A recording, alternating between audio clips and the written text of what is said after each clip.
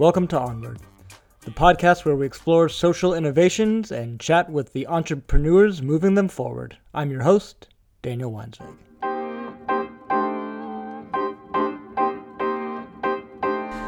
There is more wealth than ever before amassed in the arms of a minute portion of the population. Like most biological systems, we humans find about 10 to 20% of our species in control of 80 to 90% of the resources. Trees in the forest share this trait with their mammalian and reptilian counterparts. Luckily, us mammals have different tools and consciousness about redistributing the resources amassed by the few.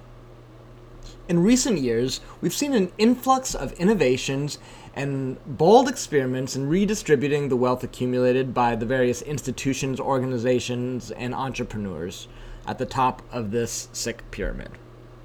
These experiments fly under different flags: universal basic income, corporate social responsibility, social impact bonds, unrestricted granting, stimulus checks, gifts, social impact, and on and on.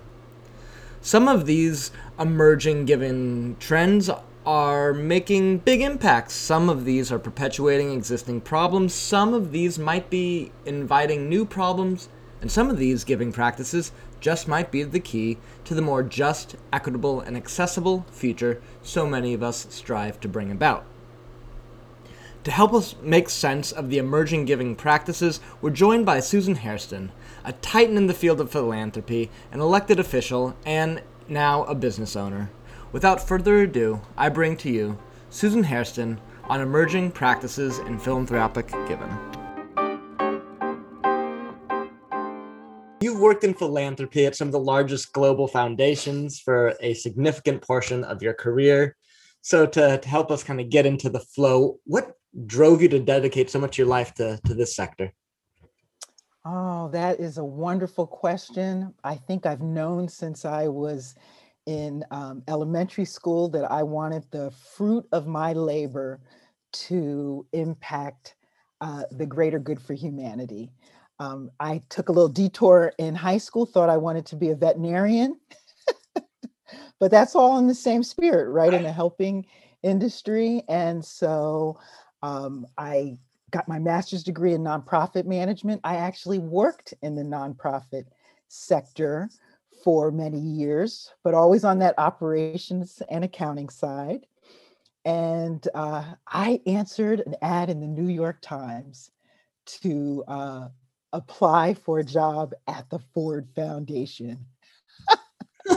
Do- Go figure. That's how we used to get jobs way back there then, Daniel.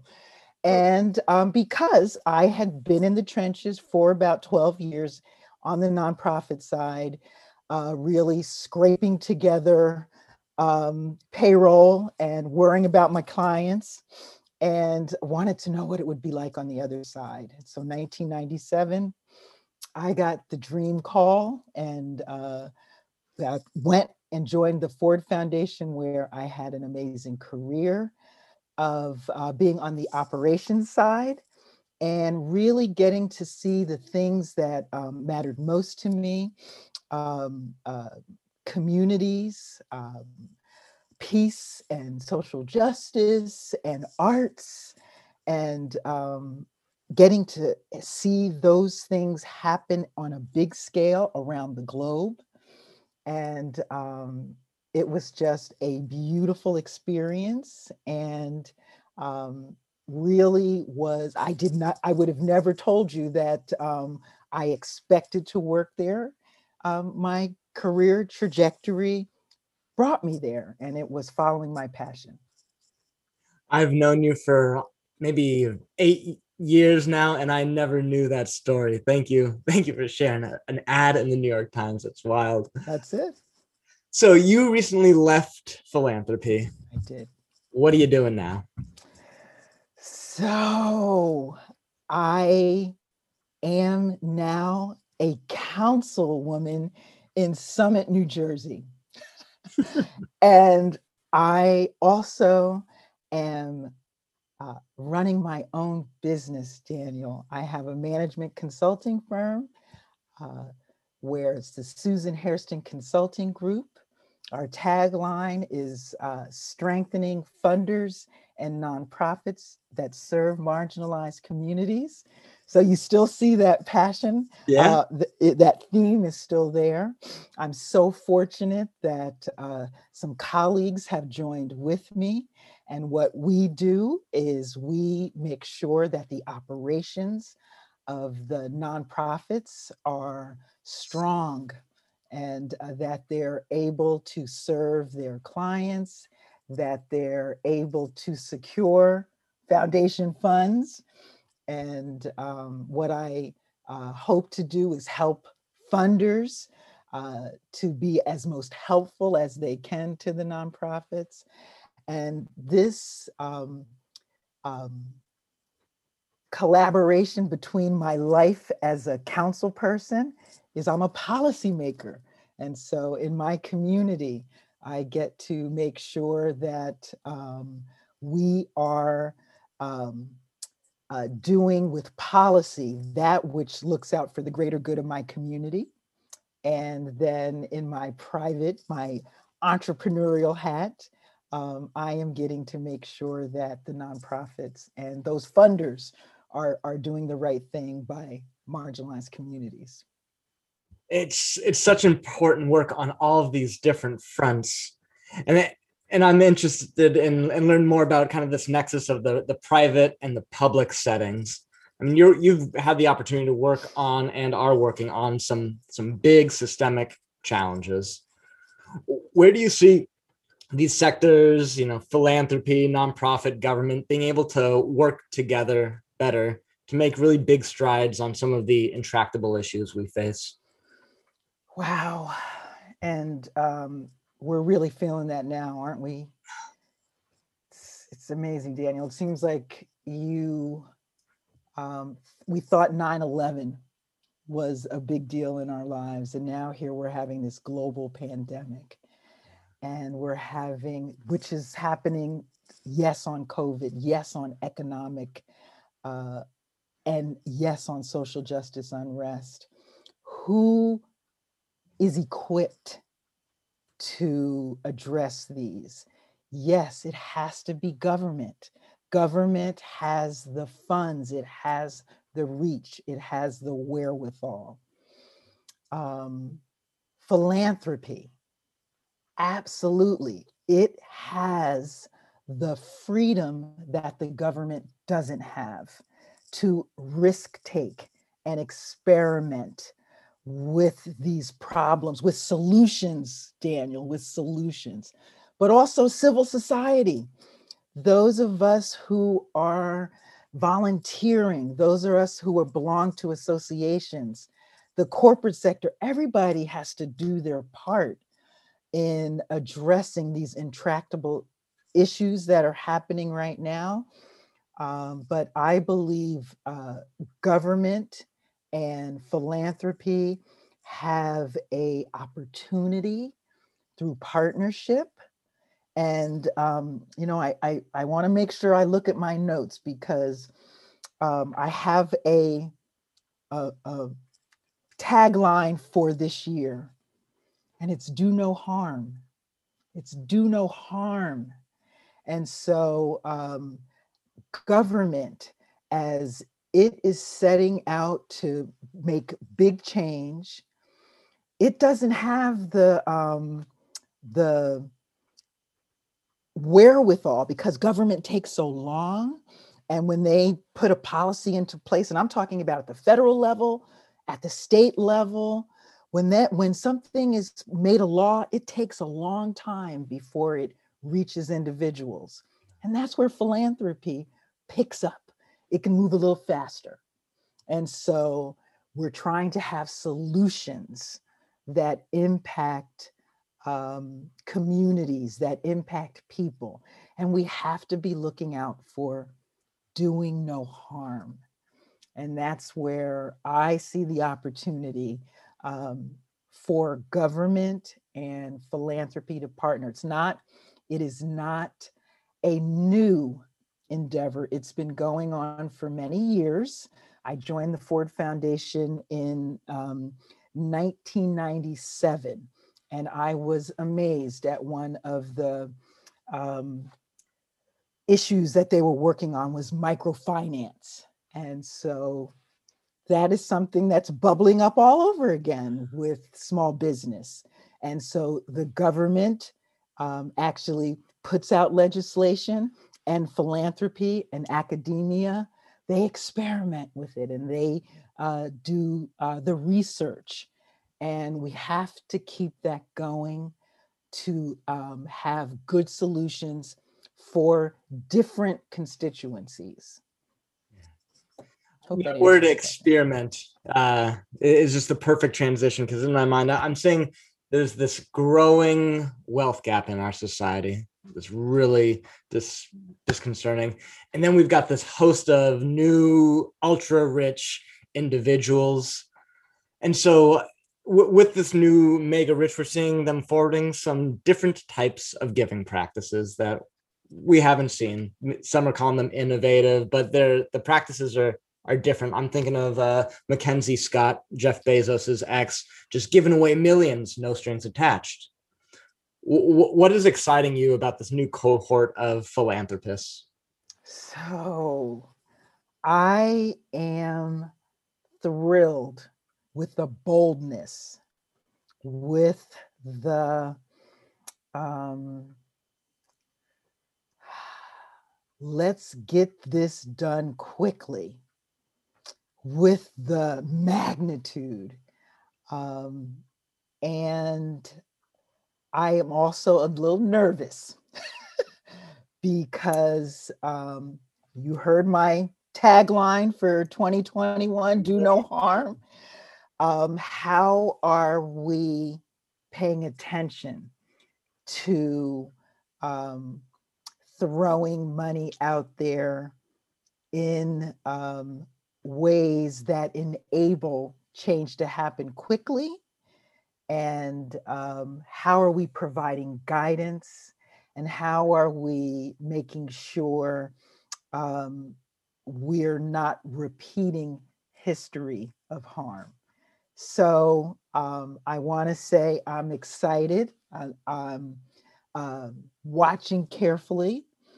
And I want to say it's not new. I recall vividly when the Gates Foundation, Bill Gates, would come to the Ford Foundation, so critical. You operate so slowly, and the Ford Foundation is, so bureaucratic. But they were watching everything we did, and they did good. They improved on it. And but at first they were very critical, and we can do it better. And I often want to ask people who have lots of money, please be careful of hubris and thinking you have all of the answers, and be inquisitive and learn from the past. But I do want us to be bold, and not take forever. But we do have to exercise caution. So I'm excited that there are new actors in the game, because we need new ideas. But there is something I'm worried about. And in particular, I'm seeing, and I'm calling it profiting off of the misery of marginalized. Okay. And this is something I'm keeping my eye on. A lot of people are jumping into the social impact world and starting nonprofits, knowing that there is a way they're going to be able to make money down the road. Okay. And so that is something I want us to keep our eye on. And it's with these new actors jumping in to the space because tax law is permitting them to do it. Okay. And what's the concern about people being able to to do good financially and do good in the world? So let me just take you back to the real obvious um, um, faux pas, where the prison industrial complex. That is something that everyone thought was an opportunity for um, good to happen.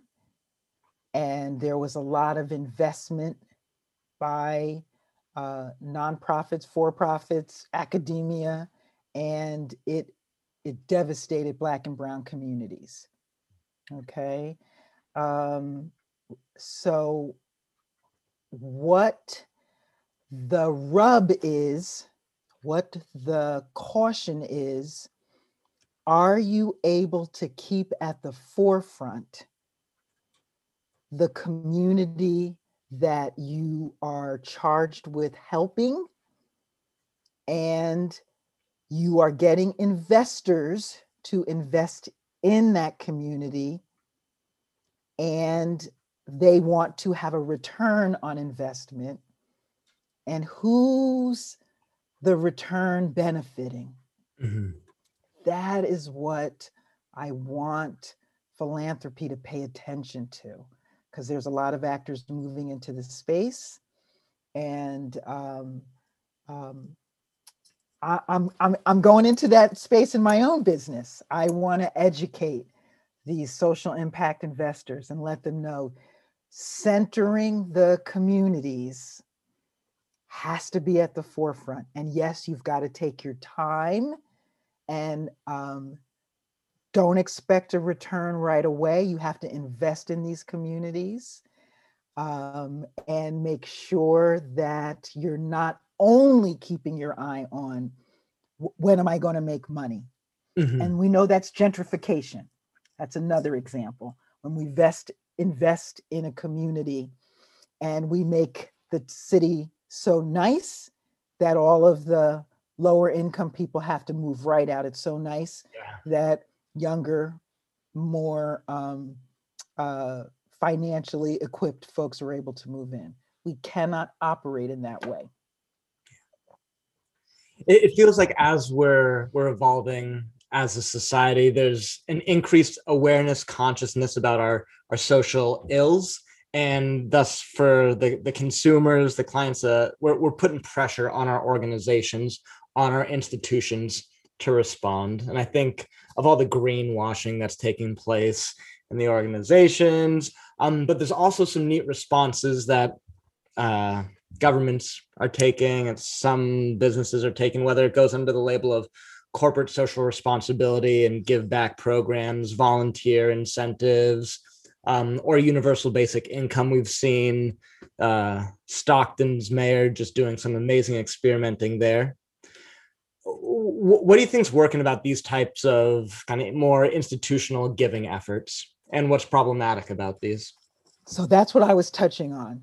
I am thrilled because what has happened, Daniel, government has realized that they are not the best actors in providing relief to individuals and communities.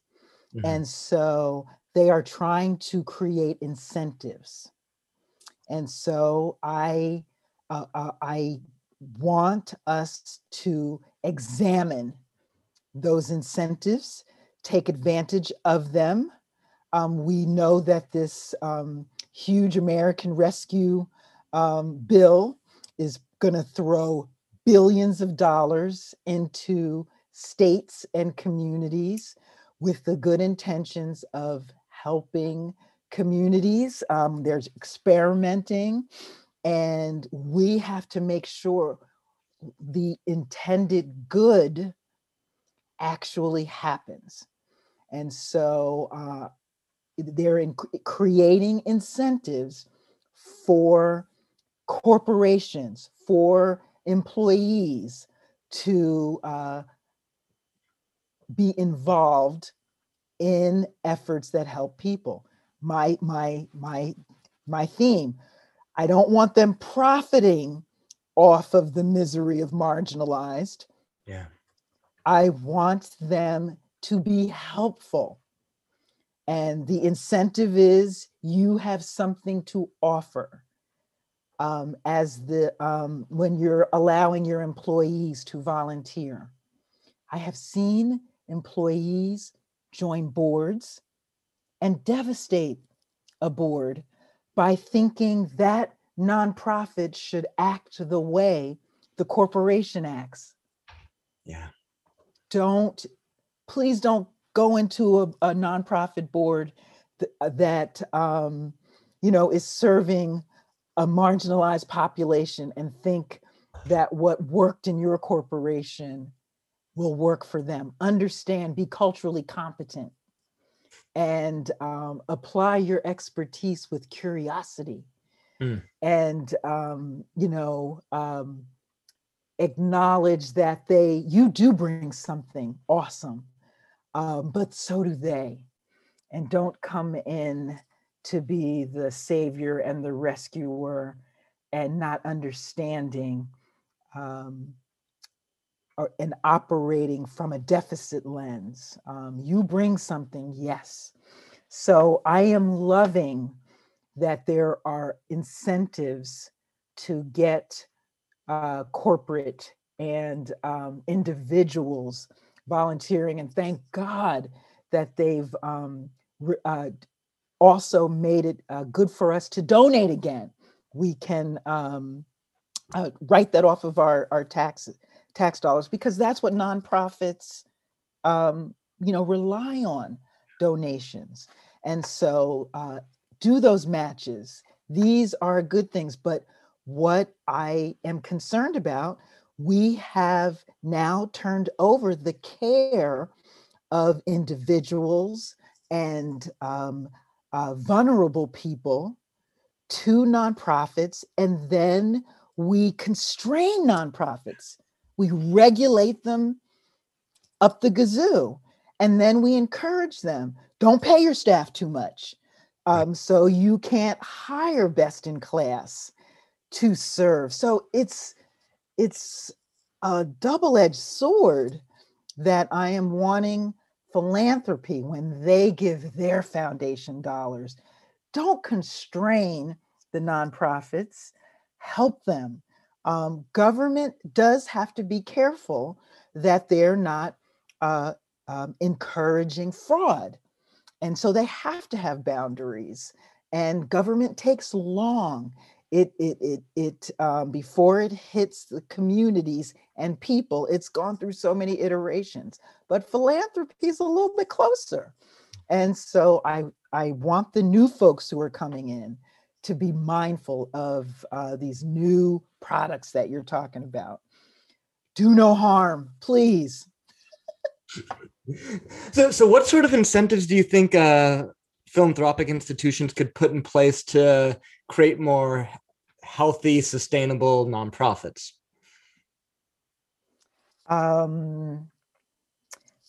Yeah, that is a good one. And so right now, I would say the foundations have been, at least I've been watching the big ones. They're particularly noticing BIPOC communities, Black and Indigenous led organizations. The Band-Aid is off. We see that these communities, when the rest of the world catches a cold, they get pneumonia. And so I want foundations to help these organizations, these communities, get a chance to do what they don't have the opportunity to do. Look within, get stronger. They need opportunities to build up their infrastructure, and that's talking about technology. They need opportunity to do planning. They need opportunity to be culturally competent in knowing their communities that they serve. They need to be able to pivot And that is where foundations have a wealth of knowledge that they've been funding for years. Pull out those old studies. Don't make the nonprofits have to bring you statistics again. If you have those statistics, make them available, because they're operating in crises mode now, and they need to strengthen their boards. They need to do succession planning. This transition to everything being done digitally now, we've had to work virtually. Have we equipped them to do that? The younger folks do it effortlessly. Us older folks, it's been more of a transition. And so we have to equip them. We have to give the nonprofits, like I said, time to train their boards. Get board members now. Um, um, these boards need training. And I wanted to make sure that foundations are listening and acting. So we're seeing the likes of the Ford Foundation, the Packard Foundation, moving forth with social bonds. This is one trend of kind of a new way of expediting, giving, creating more. What in this realm are you hopeful that is going to continue in years to come? So moving from just the experimental learning phase to what might be able to be sustained to create the impacts that our community needs. So Daniel, I have to repeat my hope that doing no harm is at the center of these bonds. We are now talking about investments. We're now talking about debt being used to do good. And some communities are totally unfamiliar with this trajectory. It's one that I am really trying to make sure that that new level of giving is including women and BIPOC, especially Black and Brown people, because these are folks who have not understood the market approach to doing good. Why? Because it's been a very closed door. It's been a very closed community. And when you look at the percentages, and I hope I'm answering your question correctly, because these bonds are something I'm seeing in my role in government. We are doing redevelopment, and we are hiring firms. And when I see the firms that they're hiring, there are no people of color in these firms. And they are creating long-term, because bonds are long-term investments, and they are, I am concerned, not thinking about how they are going to benefit or harm communities. And so I asked the question, who are you employing? Because now I'm in that position since I'm in municipal government. And I want to make sure everybody that is asking that question, and not just doing surveys. Are you hiring people? Are you giving those contracts? Are you educating people in how bonds are used? And so, so I'm excited about the opportunity to create capital to do good, but people who are only looking for ROIs, and I've been actually talking to these folks, have no clue what you're talking about um, from the foundation world. Um, and I, from the foundation world, had no idea what they were talking about. We speak totally different languages. And so I said, oh, this is something that we need to learn, because when they're saying they want to see something that's happening, that's doing good, they're asking very different questions Right. than I am. And so I was like, oh, we got to expand that rubric. What is success to you is different than what is success to me. And that's where my do no harm comes in. And I ask those questions. So that's where I'm hoping that happens. And when you're asking these questions, when you're requesting that these folks are putting their money where their mouth is, what's the response you're getting? So language is everything, and blind spots exist. And so it's a surprise when I ask the question, and it may appear that I seem to be monolithic. And why are you constantly asking about this question, of Black and brown people, and what does that have to do with, like I said, return on investment? And I said, it's because you have a different definition of success. And I said, for you, you want to know, when will this $500,000 that you put in, when will it be making money? And I am wanting to know the definition of success. How many young people who were excluded are now being helped by that investment that you made? So I want you to broaden your definition. And so things that you weren't originally curious about, I want to make sure you're curious about, and I want to put that in your definition of success. So it's really, when you ask how are they responding, first they really don't know what I'm talking about, and we have to find common language. That's why storytelling is so important. We have to find ways to connect, and we have to not give up. Not give up. So in that vein, I mean, as I sit here, read the news, read Twitter day after day, it's like there's a tsunami coming towards us.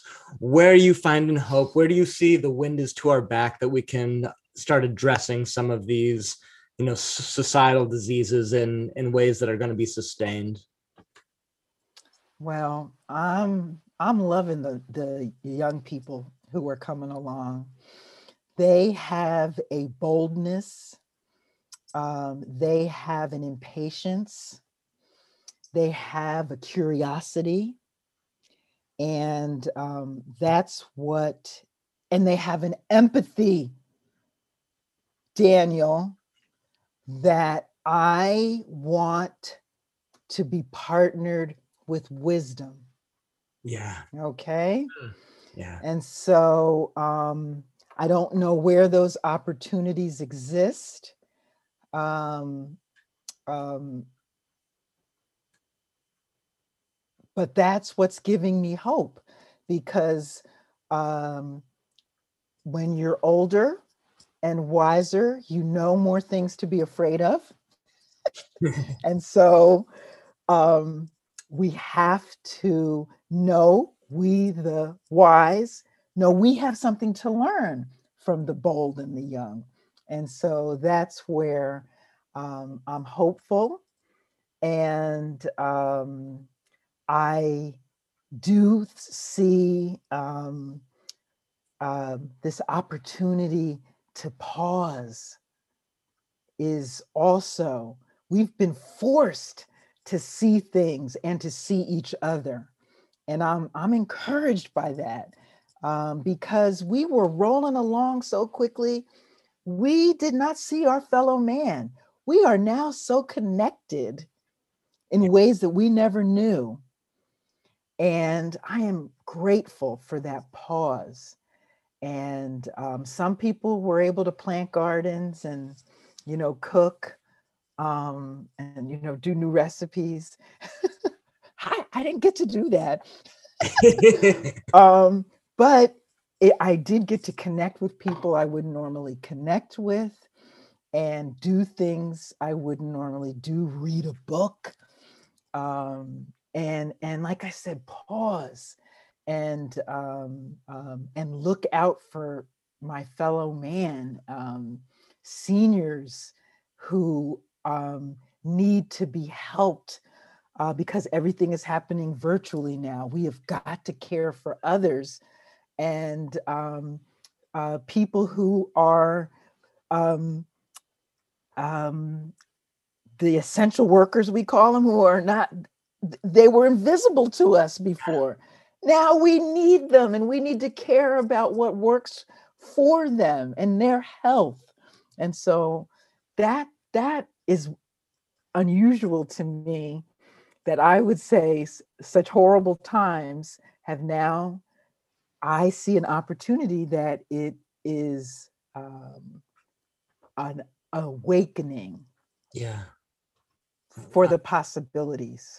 So, and you know me, I'm always going to try to see the bright side of something. You're right on. We're all broken open in this way. Yes. A lot of light shining through as we're sitting here. But I don't want us to lie to each other. It's not rosy. It's not rosy. And we have to have that urgency that I am loving from young folks. And I love that that's where you went with that response, because I've been thinking about, pairing the wisdom of experience with the energy of youth, because I don't feel like my generation, the generations behind me, we don't have the time to make the same mistakes. And the only way that we can leapfrog those mistakes is partnering with those that came before us, with our elders, with that wisdom that only comes with experience. So I so appreciate you sitting down with me today, sharing so much of your amazing experience, your heart, your empathy, your mind, your business sense. Thank you, Susan. But my pleasure. Please tell your listeners that they can find me on LinkedIn, Susan Hairston Consulting Group, and follow me. And I am trying to be very intentional about giving tips to both funders and nonprofits about how you can strengthen marginalized communities. So thank you so much for having me, Daniel. Any last words or calls to action before we wrap for the day? Yes, self-care. Self-care is my call to action, because we have been assaulted by the last year's worth of trauma with the global pandemic on multiple fronts. And so our mental health, our physical health, our spiritual health is calling for us to take good care of ourselves while we're looking out for each other. So that's my call to action. Thank you, Susan. Do no harm. The inverse I read into this is tikkun olam. That's the Hebrew version of leave the world a bit better than you found it. And as the well-heeled continue to experiment with giving in hopes of creating a more just, equitable society, I really can't help but think of Marshall McLuhan, who said, "We shape our tools, then our tools shape us." It's exciting to hear about the new breed of giving that is popping up, and always good to temper excitement and exuberance about innovations with the reality and reminder that there ain't much new under the sun, and the road to hell is paved with good intentions. I walk away from today's conversation with a better understanding of the problems some emerging giving practices are inviting, and simultaneously excited that fresh ideas, and wise ideas from the past, well-trod ideas are continuing to be implemented as we seek to close the growing gaps that engulf our global citizenry. Thanks for tuning in to the Onward podcast. It's your support, it's your feedback, it's your comments, it's your suggestions that are really driving this show forth. So if you've got any comments, feedback, questions, suggestions, connections, you name it, feel free to get at me at dweinzveg@gmail.com. You can also find me on Twitter at Daniel Weinsweg, spelled the same way. If you're enjoying the show, give it a like on whatever podcast platform you're listening to. Make a comment, share it with somebody you think could be inspired, turned on, informed by the conversations we have here. A little social engagement on this weird technology mainframe goes a long way. Before I go, I'd like to give a big shout out to my dear friend, Jay Lately. Jay Lately's music is the soundtrack to the Onward podcast. So if you dig the tunes that's behind the music, the intros, the transitions, that's all Jay Lately. Check him out on Spotify. He's been doing this work, following his heart, inspiring folks with his poetry, his words, and his passion for over 10 years. So once again, thank you so much for tuning in. And as always, onward and upward.